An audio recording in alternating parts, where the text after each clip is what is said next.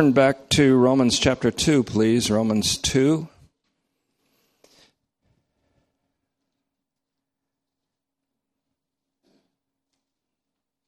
This is in direct continuity with last night's teaching. Don't forget, there is the 9th annual Bowl-a-thon, April 7th. That's a week from Easter, sponsored by Gigi's Gang from 1 to 4. A lot of fun. If you don't feel like bowling, come to watch Pastor Brown. There's sign-up sheets for this, and it's for a good cause. Also, I neglected to mention both Sunday and Wednesday that Pastor Mike Lee salutes the brethren, all of you, and got a brief opportunity to speak with him. And he's with you in heart. So, in case you've been wondering, he's still alive and well and sends greetings. Let's take a couple of moments. Silent preparation on this Maundy Thursday. I think that's what Christians call it. Let's pray.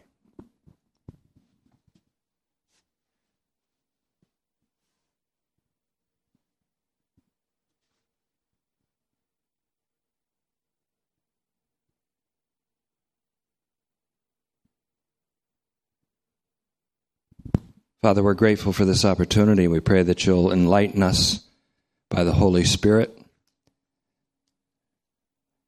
that we may truly ascribe glory to you and thank our God through Jesus Christ our Lord for the magnificent deliverance that has come to us courtesy of an unconditional grace and courtesy of a divine action through and through, and courtesy of a finished work of our Savior on Calvary's cross, followed by a glorious resurrection. And we pray that the Holy Spirit will not only be active in teaching tonight and illuminating your word, but also in causing hope to overflow, and that hope may not be ashamed or disappointed, because the love of God would also be poured out in our hearts by that same Spirit. We ask these things and ask your Son to be present among us in a very special way. And we ask this in his name. Amen. Romans 2:17, we went through 2:1 to 16 last night all the way. So we've taken on 1:18 to 32 and then 2:1 to 16 in two fell swoops. And before we get started tonight, it should be kept in mind really all the way through Romans, but especially in 2:17 to 29, that Paul is not attacking Judaism or the Jewish people per se. Instead, he's engaged in a dialectic of contradictories with a proponent of a Jewish Christian so-called gospel that may be called a nomistic gospel. That's a word that theologians use, and I'll clarify it tonight. Nomistic comes from the Greek word nomos, which means law or Torah. So they take an adjective, nomistic. It means a gospel that is rooted in a justification by law works, by the works of the law. And Paul is in a dialectic or a rhetorical fight, really, with a teacher who propounds this gospel, with a gospel of unconditional grace and justification or rectification by the faithfulness of Jesus Christ and a divine action rather than a human attainment.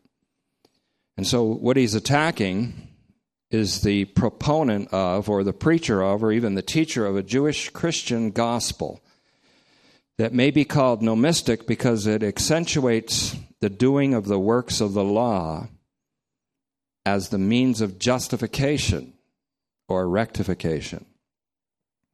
And so, in fact, Paul is in the process throughout Romans 1:18, all the way from 1:18 to 3:20, and I think we could even make an argument for all the way through 4:25.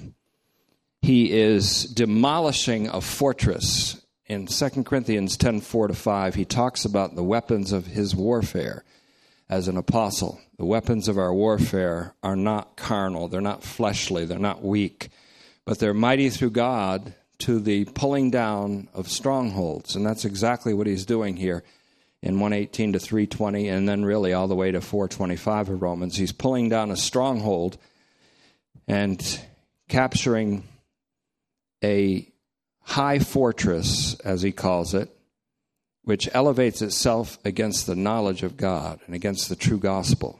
And he does it effectively. We've also said that this is analogous to a mixed martial arts fight, which Paul uses jiu-jitsu, which takes the force of the opponent and uses it against him, and also Wing Chun, which is also a martial art in which the two opponents maintain constant contact, and they're only inches apart. And if you've ever seen one of those, it's quite exciting to watch. And this is kind of like what's going on here. There's a constant contact between Paul and an unnamed teacher, and we get this, of course, from Douglas Campbell's take on it in his book, The Deliverance of God, which he finally took from the Lewis Martin Galatians series, in which Paul was combating certain teachers, missionary teachers in Galatia. These teachers are Christian in the sense that they believe in Jesus as Messiah, just like a lot of evangelists do today. They believe that Jesus died for our sins and rose from the dead, but then they require something from people. They require some going down an aisle or inviting Jesus into the heart or the life, or surrender, or some commitment on their part.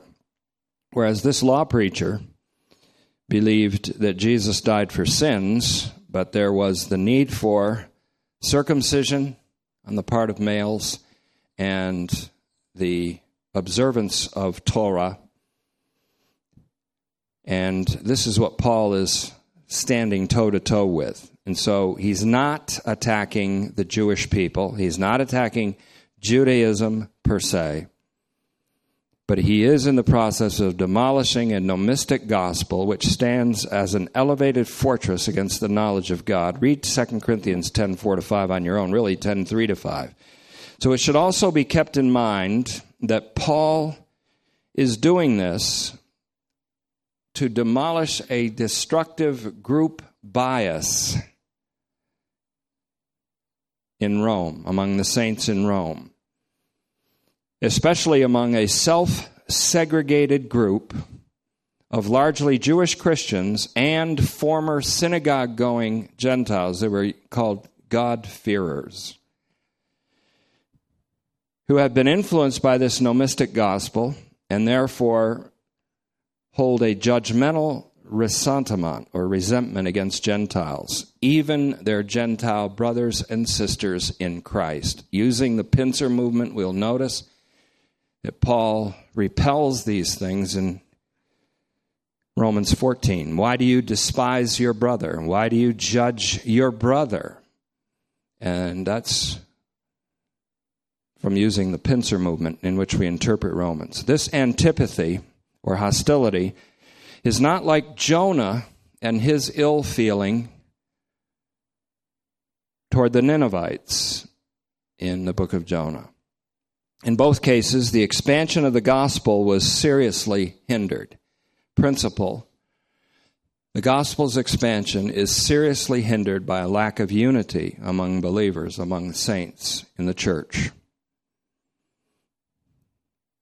God did not send his Son to save the church. He sent his Son to save the world. The church is to be a witness to the world of the universal saving significance of Jesus Christ and of a gospel of unconditional grace. God's the one who evokes faith. Christ's faithfulness is what justifies. When Yahweh called Jonah to be a missionary to Nineveh, the prophet booked a voyage to Tarshish, as you know. Tarshish is in Spain. Ever since the time of Jonah and before, there was an idea of the uttermost parts of the earth. In fact, when Jesus said to his disciples, when the Holy Spirit comes upon you, you shall be my witnesses in Judea, Samaria, and then to the outermost parts of the earth. To the Jews, the ancient Jews, the outermost part of the earth was Tarshish at the time, Tarshish.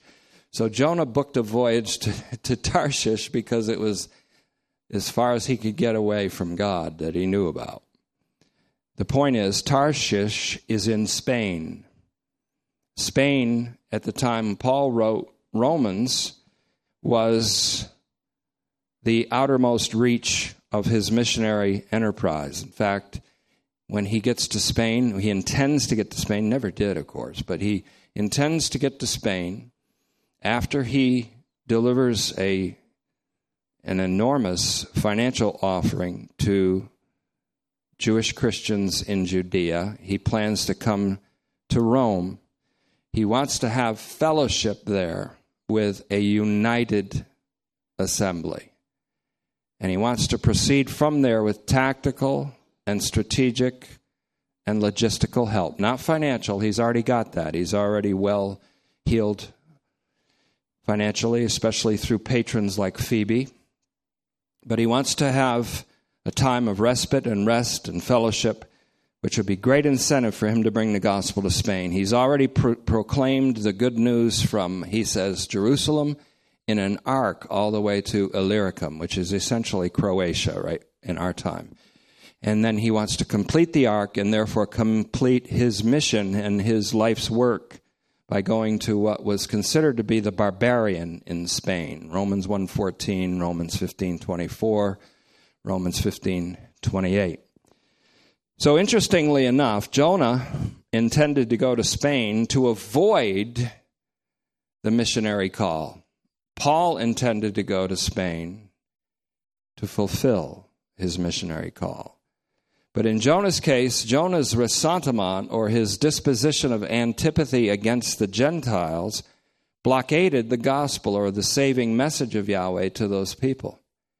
Similarly, the disposition of hostility between some of the Jewish Christians and the Gentile Christians in Rome also became an obstacle to the expansion of the gospel. And so Paul, again, he's doing everything here as a bid for peace. He's doing everything here to promote what I call CUI, Christian Unit Integrity, which is a reflection of DUI, not to be confused with that thing we all fear and have possibly experienced in our former lives, but divine unit integrity. Christian unit integrity, a reflection of divine unit integrity. Divine unit integrity is a unit integrity of love, and Jesus said, if you love one another, then the world will know that you're my disciples. In other words, the love through the unity of believers, which reflects the unity of the triune God, demonstrates to the world that Christ died for the ungodly and becomes a very effective means of expansion of the gospel. So when Yahweh called Jonah to be a missionary to Nineveh, the prophet booked a voyage to Tarshish. That didn't prevent God from catching up with them, though, as you know. In ancient Israel, Tarshish was the uttermost parts of the earth. And so Paul is thinking of this, perhaps. Yahweh's saving message to the Gentiles of the pagan culture in Nineveh finally got there, and it says everybody got saved. The whole city, from the king down to the least of the citizens, and also many animals, as the last verse in Jonah says. So Paul intends to get to Spain. He no doubt considered this to be the uttermost parts of the earth. And so again, if Paul could bring the gospel of the saving act of God in Christ to Spain, he will have completed his life's work as an apostle in his view. The ark would be complete, A-R-C. But the Jonah-like ressentiment in a group of Christians in Rome against their largely Gentile counterparts, and that went both ways. Remember, in Romans 11, Paul handles very sharply the Gentile bias against the Jewish Christians. There was a wall of partition of self-segregation among groups. And it's worse today. It's worse today in the church at large. It's worse today. Romans has to have an effect on the walls that separate Christians. And the thing that's going to bring Christian unity is a vision of an all-saving Savior. And without this vision, God's people will perish. That means they will lose their restraint. They will live in an Adamic ontology, and they'll just live in a pseudo-Christian existence. So this is a very essential message. Paul hoped to have a time of mutually enriching fellowship with the saints in Jerusalem. And he hoped to have a time of mutually enriching grace. And he wanted to garner some logistical and tactical support. I'm repeating myself just because it's important that we get these things down. However, if divisive group biases were surviving and thriving there, both the fellowship is hindered and the missionary endeavor is hindered. So Paul was also very concerned that such biases rooted in human boasting. They all are rooted in human boasting. That's why I've spent 8 hours on Jeremiah 9:23 and 24. Let not the wise man boast in his wisdom, the strong man in his strength, and the wealthy man in his riches, but let him who boasts boast in this, that he knows and understands me, says the Lord, who exercises mercy, who does mercy and judgment and righteousness in all the earth. The judgment that he exercises is salvific or salutary. It is saving in every case. The outcome of divine judgment is a single outcome for all humanity, not a double outcome, as we discovered last night. So Paul believed, and in 1 Corinthians 5:6 he says, this boasting is not good, and it is the kind of boasting, if it allows these biases, it's a kind of fermenting of the church until the whole is leavened, and the whole church is ruined. And so he had a strong concern about it. So the point is, if Paul takes down the castle of this nomistic gospel, then he can also liberate the prisoners who are kept in this castle's dungeon. They are prisoners who are saints in bondage to their own cultural and liturgical biases. And that's why he talks about 2 Corinthians 10:6, about bringing every thought into obedience to Christ as he brings all people to obedience to Christ. With this introduction having been made, then we're ready to proceed verse by verse in Romans 2 and to apply the pincer from Romans 14 on another occasion. What we have here is a metaphorical, rhetorical, mixed martial arts fight, and it continues in 2:17. Paul delivers several effective strikes. I'm only going to go from 2:17 to 23 tonight because there's quite a bit to say about it, but I don't want to say too much about it. What I'm trying to do is thread the needle here, have a fairly lean exegesis, and do Romans between 100 and 200 tapes, or 100 and 200 to 200 lessons or messages or teachings. And so I don't want to do too much belaboring, but I don't want to skip too quickly either. So minute or minimal commentary, but nevertheless we'll go from 2:17 to 23 tonight. Paul delivers several effective strikes to his nomistic opponent on the way to a total knockout here. So Paul is speaking in verse 17. He says, now, if you call yourself a Jew, he's talking here in the second person, singular, to a specific individual. And so the case that Douglas Campbell made, that this is a particular teacher, is strong. It's a very strong case. And it's one that I continue to advocate with a few reservations and with a few expansions. Paul says, now, if you call yourself a Jew. Now, this is almost today I had kind of a fun time in my study because I don't know if you remember Chris Farley, but he used to do the air quotes extremely. He said he was on a dating site and he said, maybe I don't have hygiene. Maybe I don't brush my teeth. Maybe I don't take a bath. And he did it was hilarious anyways. Sadly, he's not with us any longer. But Paul's doing this. There's all kinds of quotes here. He says, now, if you call yourself a Jew and you rest in the law and you boast in God, that's because all these are words that the teacher uses. I'm a Jew, and Jew, by the way, the word Jew is an extremely lofty title. A Judean is a lofty title. It's an honorific title. So Paul says, if you call yourself a Jew and you rest on the law, you depend on Torah, and you boast in God. Now, the word for Jew here is Judeos, which is kind of means Judean, and it looks like this in the Greek. Ioudaos, Judeos. And it's used, for example, for Jewish Christians in Galatians 2:13. Jews, but Jewish Christians who joined Peter in his hypocrisy. Remember, Peter was with a group, an entourage of Jewish Christians. They were eating with Gentiles, and that's very important. They were showing a fellowship with Gentiles. And when an entourage from Jerusalem came down to Antioch, Peter became intimidated. Now, that's the one thing you don't want to be, is intimidated. The gospel preacher cannot be intimidated by any human being at all, or he's done. If you fear men or if you serve men, you're no longer a slave of Christ. Now, Peter was intimidated by this entourage that came from James and from others in Jerusalem. James wasn't sympathetic with the Jewish legalism of the time, but there were some Jewish legalists that were endorsed by false brothers in Jerusalem. So Peter began to withdraw from fellowship with the Gentiles.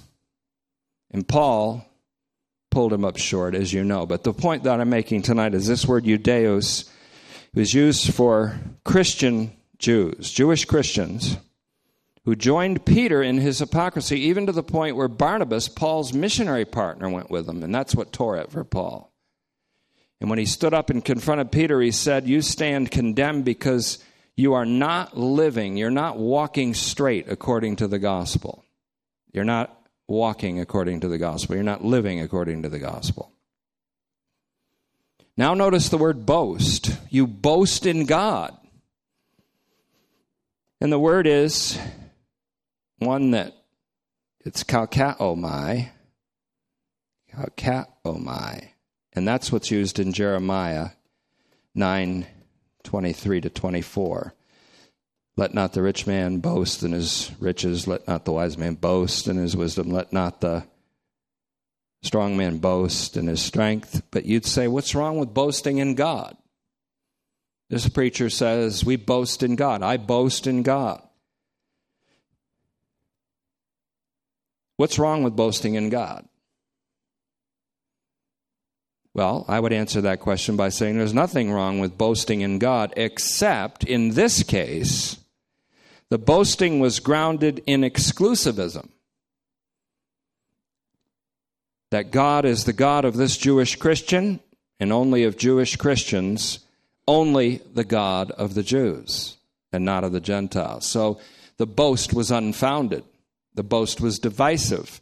The boast was exclusivist. The boast was elitist. This notion is obliterated. Let's jump ahead. This is important. In Romans 3:29-30, Paul really hammers this home, which is why I think it goes all the way to Romans 4:25. He's still hammering away. Finally, when he destroys every possibility of boasting, this Jewish teacher says to him in 3:27, well, where is boasting then? And Paul says it's excluded. Now, there is a reason to boast, and he gets into it later in Romans 5. But the idea that he brings up here is in Romans 3:29-30, when Paul says, evidently to the same teacher, is God only the God of the Jews? You boast in God, but you're boasting as if God is God only of the Jews. That's the problem. Is he not also the God of the Gentiles? Yes, of the Gentiles too. And then Paul says, and this is a reasoning that this teacher can't escape, if indeed God is one, and what is that? That's the Shema to Israel. This Jewish teacher would have to agree with that. The Lord our God is one, Lord. That's the Shema Israel. That's probably the most famous verse in the Torah, in Deuteronomy 6, 4, and 5. So Paul says, if indeed God is one, per the Shema, which you could not disagree with and you'd only heartily acknowledge, if God is one who justifies the circumcision, that's Jews, look at what he does. By reason of faithfulness. By reason of faithfulness. Ek pistios, same thing he uses in Romans 1:17. The righteous one shall live by faith. And the righteousness of God is apocalypsed from faith, ek pistios, eis piston, which is the same as dia piston. So Paul here says, hammering this home, it is God who is both the Jews, God of the Jews and the Gentiles, who justifies the circumcision, that's Jews with a foreskin, it simply means, or Jews without a foreskin, by reason of faithfulness, and those of the foreskin, akrobustia, the uncircumcision, simply means those with the foreskin, through the same faithfulness. And guess what? That is Messiah's faithfulness. God justifies, rectifies, makes right the circumcision, Jews. The God of the Jews makes the Jews righteous through the faithfulness of Messiah. The God of the Jews and Gentiles makes the Gentiles righteous through the same faithfulness. Messiah's faithfulness, because he's not just Messiah of Israel, he's the Savior of the world. John 4:42, even the Samaritans knew that. So it must be noted also that this in turn was part of the answer that Paul gave to his rhetorical counterpart who asked, where is boasting then? You've just about cut it all to pieces here. Where is boasting then? Paul's reply again, it is excluded. And then he goes on to say, and we conclude that anybody is justified by the faithfulness of Messiah apart from the works of the law.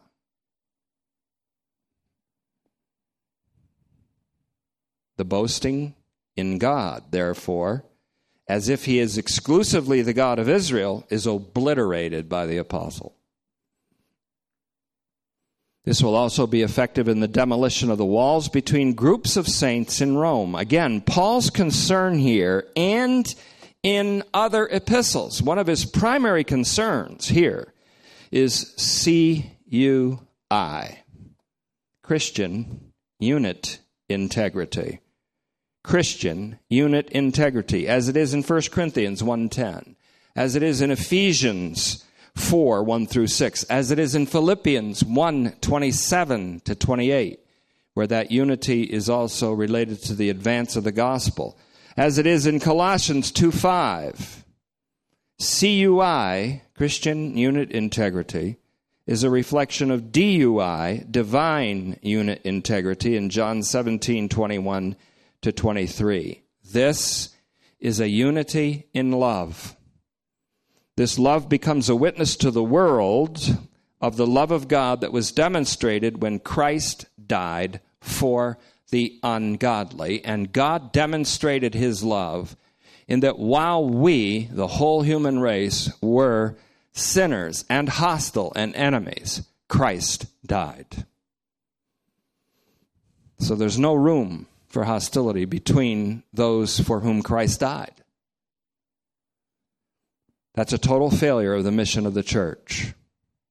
So for the church to be effective in its witness to the world, there must be a unity created by the Spirit who pours the love of God out into the hearts of all the saints. Romans 5:5. So now Paul has to be rhetorically ruthless here. He has to be pitiless toward this teacher. He has to be ruthless.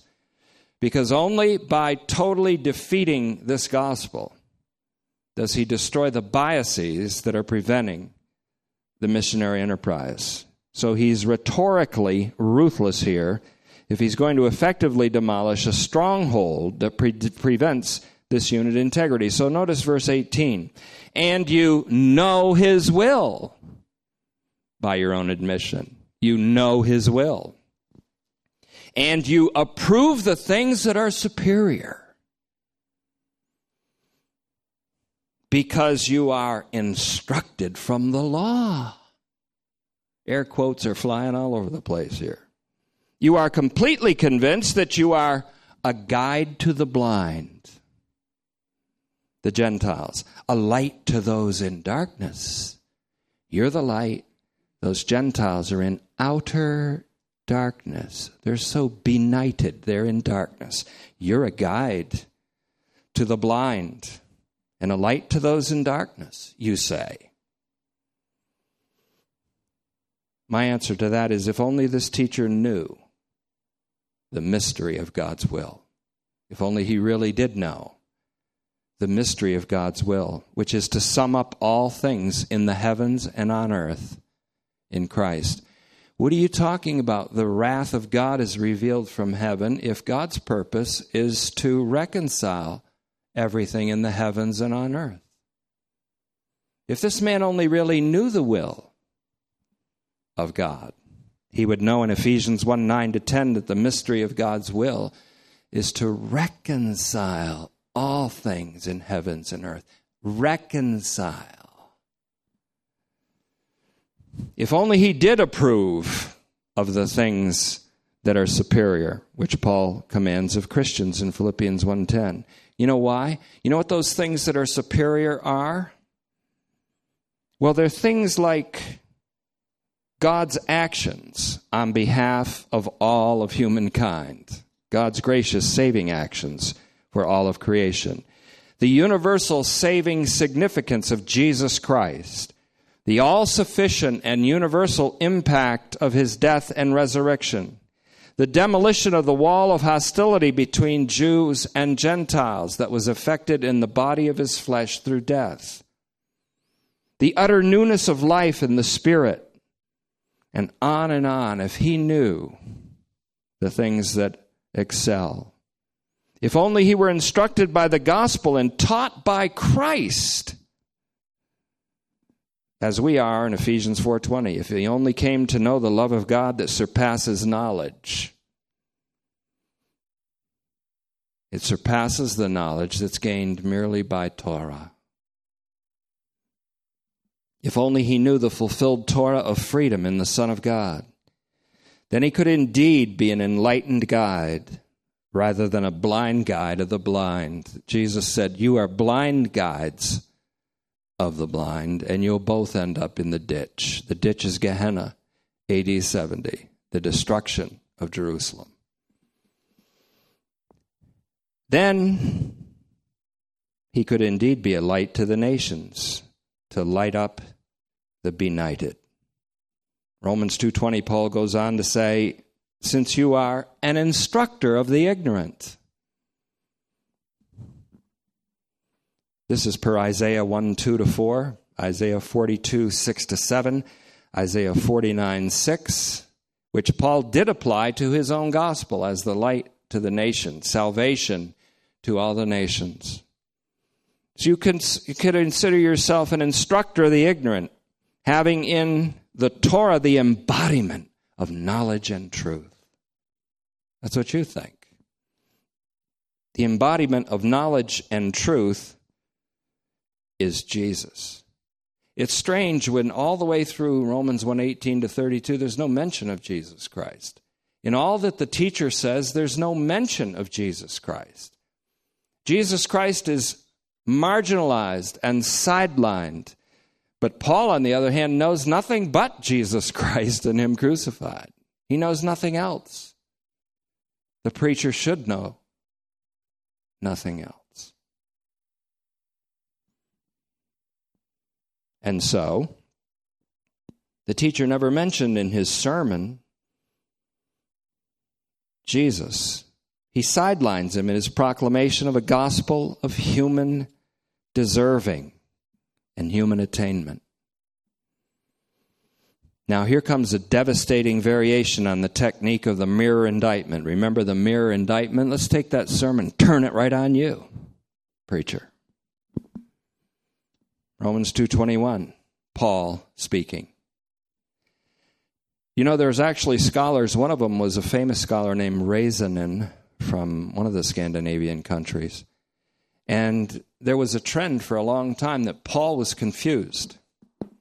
And they said, Paul's jumbled. He's puzzled. He may be a genius, but he's all fouled up. And that's why, you know why they decided that? Because they never punctuated who's doing the talking in Romans 2. They thought Paul was saying those who strive and seek for immortality and glory are given eternal life by God, but those who are self-interested and pursue evil will be given wrath and fury. They think that's Paul talking. And then Paul turns around and says, the gift of God is eternal life through Jesus Christ for everybody. So he's confused. But the reason they assumed he was confused is they didn't take the time to punctuate and to see who's talking where. There is a dialectic, a rhetorical back and forth. It's actually like a Wing Chun jiu-jitsu match in which there are blows exchange and fisticuffs flying, rhetorically speaking. And we have to figure out when Paul is speaking or when Paul is letting this other guy speak or when Paul is saying what this guy believes. And he continues in 2:21. Paul says, then you. He's talking in a first person singular. Second person, make that singular. You, that's the teacher, who teach others. Do you think he's a teacher? You who teach. What's that make him? A teacher. You, teacher, who teach others. Do you not teach yourself? You who preach. He's a preacher. He might do a sermon called, Do Not Steal. You who preach, do not steal. Do you steal? In fact, it's stronger than that if you read the straight Greek. He says, you who preach, do not steal, steal. You steal. And my interpretation of this is that this teacher is stealing in a most egregious way. He is stealing from God his right to glory. That's what he's stealing. He might not be stealing his neighbor's goods. He might not be pilfering from his boss. He might not be stealing in the classic sense of the word, but he's doing a worse kind of thievery. As Jesus said, the thief comes to rob and destroy. The good shepherd comes to give life, and that more abundantly, and to lay down his life for the sheep. This teacher is stealing from people the privilege of hearing the liberating, transforming truth of Christ. He's a thief. He preaches, do not steal, but he himself steals in a most egregious way.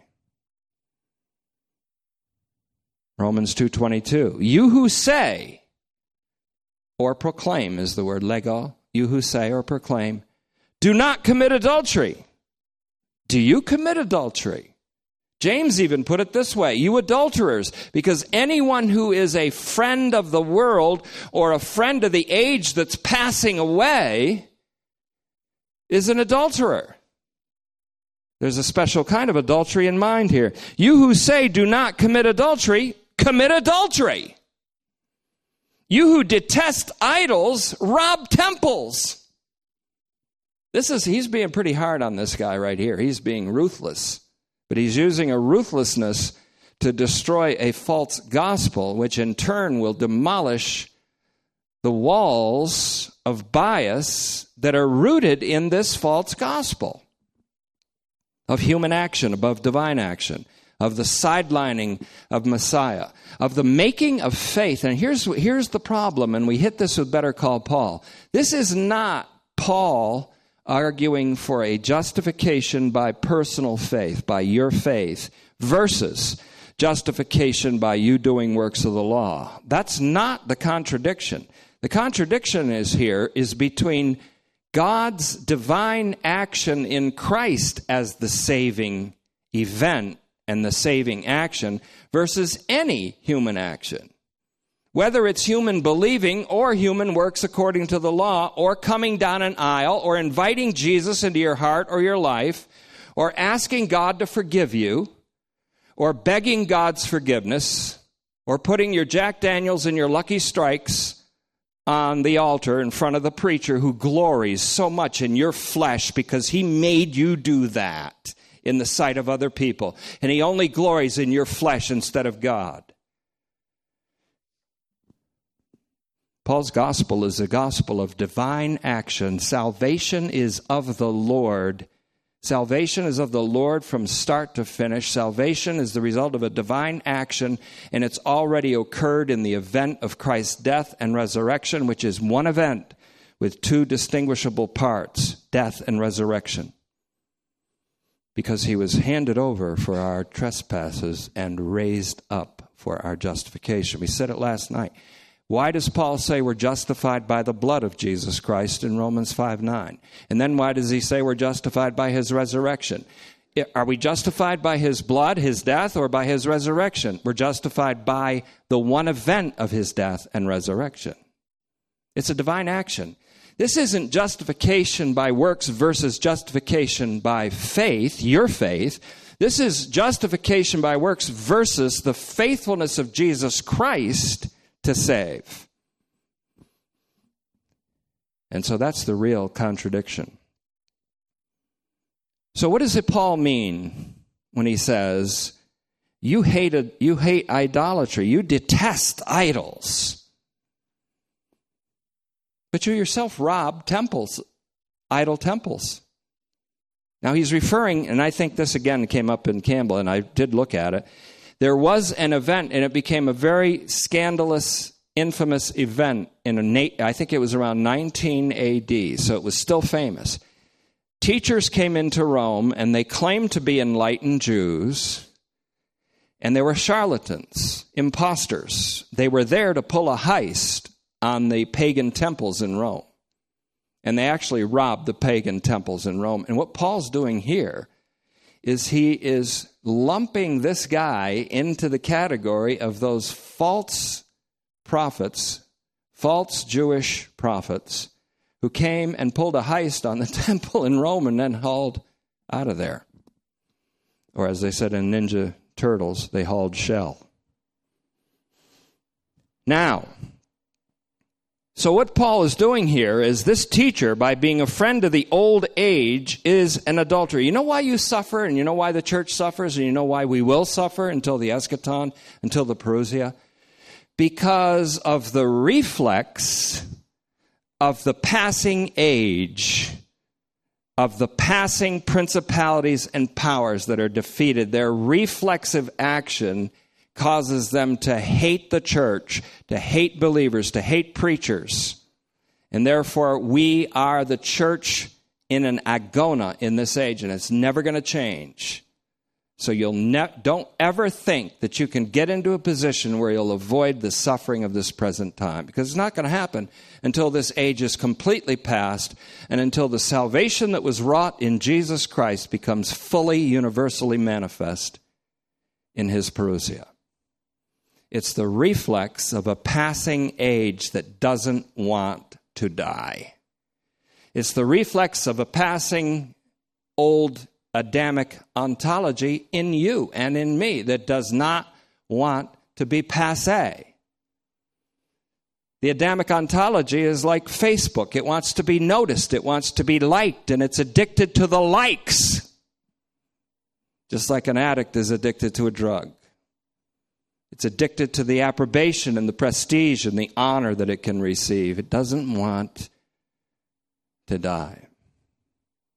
The age doesn't want to die.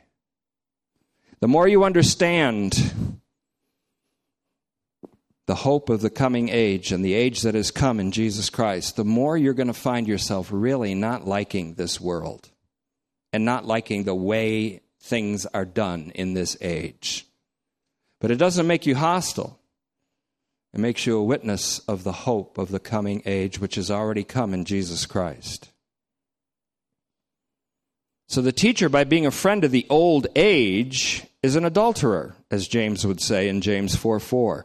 He's a robber of temples in that he's destroying the temple of God, which all the saints are, as indwelt by the Holy Spirit. Paul says in 1 Corinthians 3:16, you are the temple of God and indwelt by the Holy Spirit.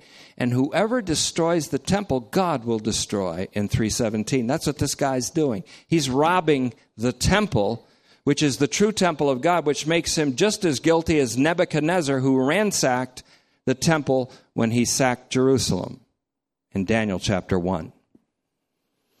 So this blow is the most devastating so far in 2:23. It's almost like a policeman arresting somebody. Halt! Freeze! You! That's what he says here. You who boast in the law, through your blatant violation of the law, you dishonor God. Here's a guy who prides himself on honoring God, but the gospel he preaches is a dishonor to God. Man, does this indictment fall on us who preach the word. It falls heavy.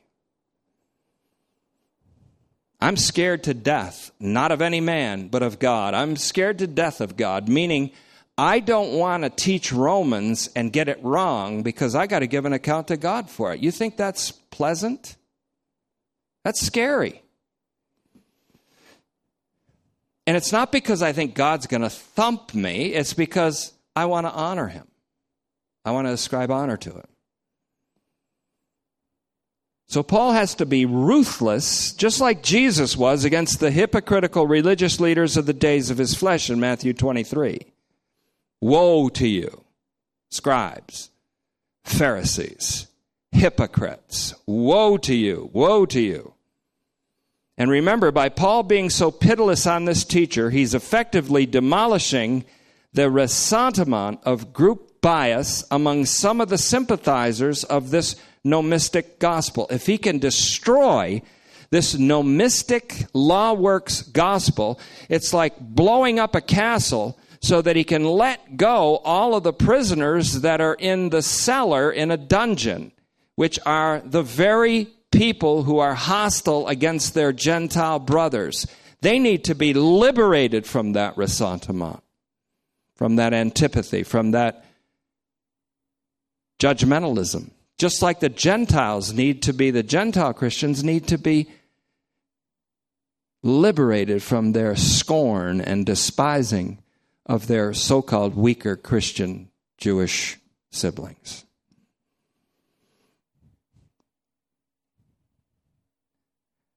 You who boast in the law. That doesn't mean he just boasts in Torah. It means he boasts that he does it, that he does the works of the law, and that he's justified by it.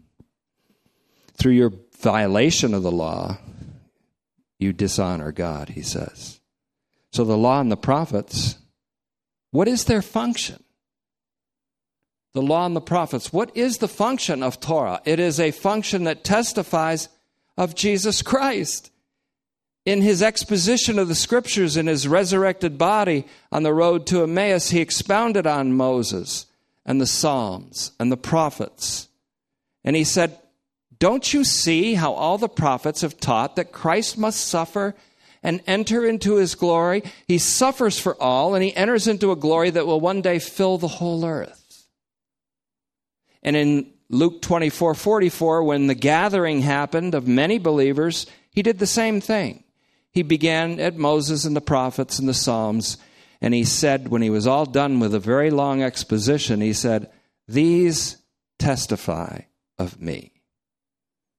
Then he opened their minds to understand the scriptures, which means unless you see the Torah and the prophets as a witness about Jesus Christ, you don't see it at all. And that's what he did. That's what he's doing for us. He's opening our minds to understand the scriptures, because the only way to understand them is to see them in their role as a testimony of Jesus Christ. He is the termination of the law for righteousness. Christ is the end of the law for righteousness to everyone who believes. That is, to the ones that God has evoked faith in, they see the law in its proper function, not as the means for righteousness. Christ has been made the righteousness of God for us. So, the law and the prophets testify of Jesus, and they boast of Christ Jesus. I like what Paul said in Philippians 3:3. We are the circumcision. He's talking to mostly Gentiles, but some Jews. We are the circumcision. You know why? The circumcision that they are is that they were circumcised by a circumcision not made with hands in Colossians 2:11. It was the action of God that cut away their Adamic ontology and raised them from the dead. That's why when God comes to judge the secrets of men, you know what the secrets? Here's an insight. This is a shocker. This one's going to get all the more people saying bad things about me. So I got to say it. When Paul said every person will have praise from God when the judgment is finished, in 1 Corinthians 4:5, the day of judgment, when he judges the secrets of people, every man, every person will have praise from God. He's thinking of Romans 2:29. The true Jew is circumcised in heart and by the Holy Spirit and has his praise or her praise from God. What Paul is saying here is the secret that God unveils in every one of us is that all along our lives have been secreted into Christ. We are hid with Christ in God. The only secret God's going to reveal when he comes is that your life was secreted or concealed with Christ in God. He's not going to come and say, well, I know why you did that.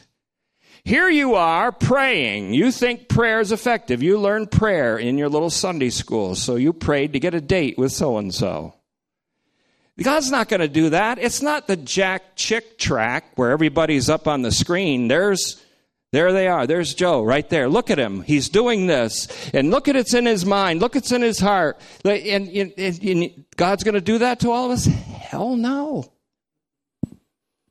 Irene already knows all that about Joe. She doesn't need to see it on a screen. She knows.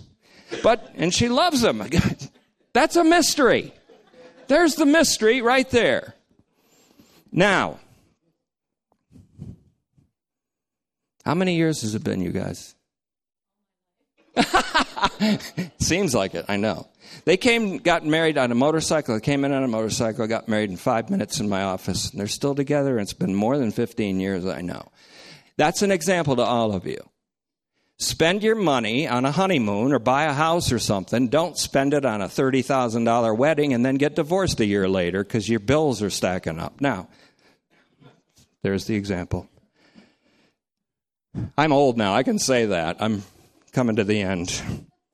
But, in other words, God's going to judge the secrets, my secrets?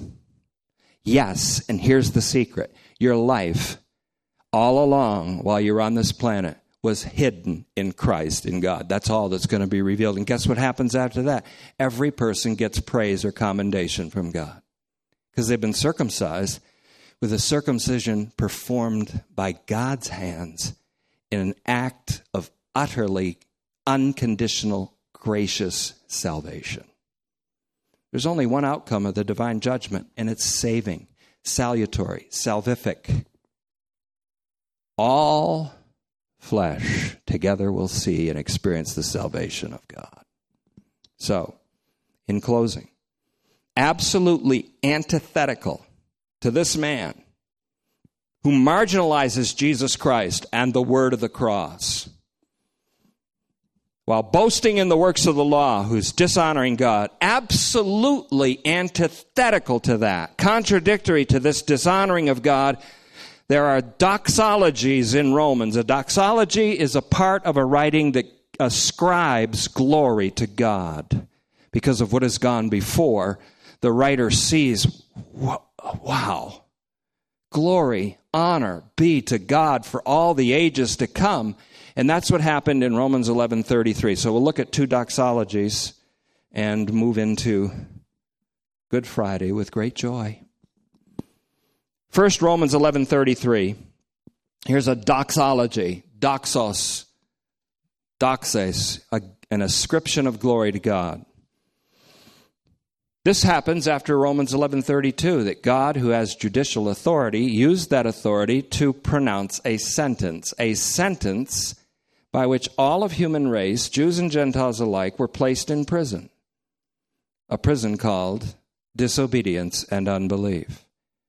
Only so that the judge could then let everybody out of prison and have mercy upon all. The climactic verse of Romans up to that point, 11:32. What's the response? What does Paul say at that? Oh, the depth of the wealth and the wisdom and the knowledge of God. In Romans, he says, oh man, who are you? Here he says, oh, the depth of the wealth of the wisdom and the knowledge of God. How unfathomable are his judgments. How they are unfathomable? Because the judgments are all saving judgments. That's why they're so unfathomable. And how incomprehensible his ways of acting. And that includes the way of acting to summarize the whole human race in disobedience in order to have mercy on all. That's the incomprehensible way of acting that he's referring to here. For who has ever known the mind of the Lord? That's whoever knew what was on his mind. That it would be to reconcile everything in the heavens and on earth in Christ by the blood of the cross of Christ. Who would have known the mind of God? Who has ever become his advisor? Verse 35, who has ever first given to him and has to be repaid? For from him and through him and to him are all of the beings of the entire universe, of proportionate being in all of its times. That's my expanded translation. Look at this. To him be the glory for all the ages. Amen. And then the most disputed passage in Romans, which I'm going to talk about someday, not today, is Romans 16:25 to 27. Now to him who has the power to strengthen you by my gospel and the preaching of Jesus Christ, not the preaching of Torah, the preaching of Jesus Christ according to the apocalypse of a mystery. That's the mystery of universal salvation. Kept silent for ages of time gone by, but now manifested through the writings of the prophets and made known to all the nations by command of the eternal God to bring about the obedience that is faith. To the only wise God, let no man boast in his wisdom. To the only wise God, that means the only being with true wisdom, God. Through Jesus Christ, be glory for the ages to come. Amen. Amen. Thank you, Father. And again, as we said last night, we can only say it tonight again. I thank God through Jesus Christ, my Lord.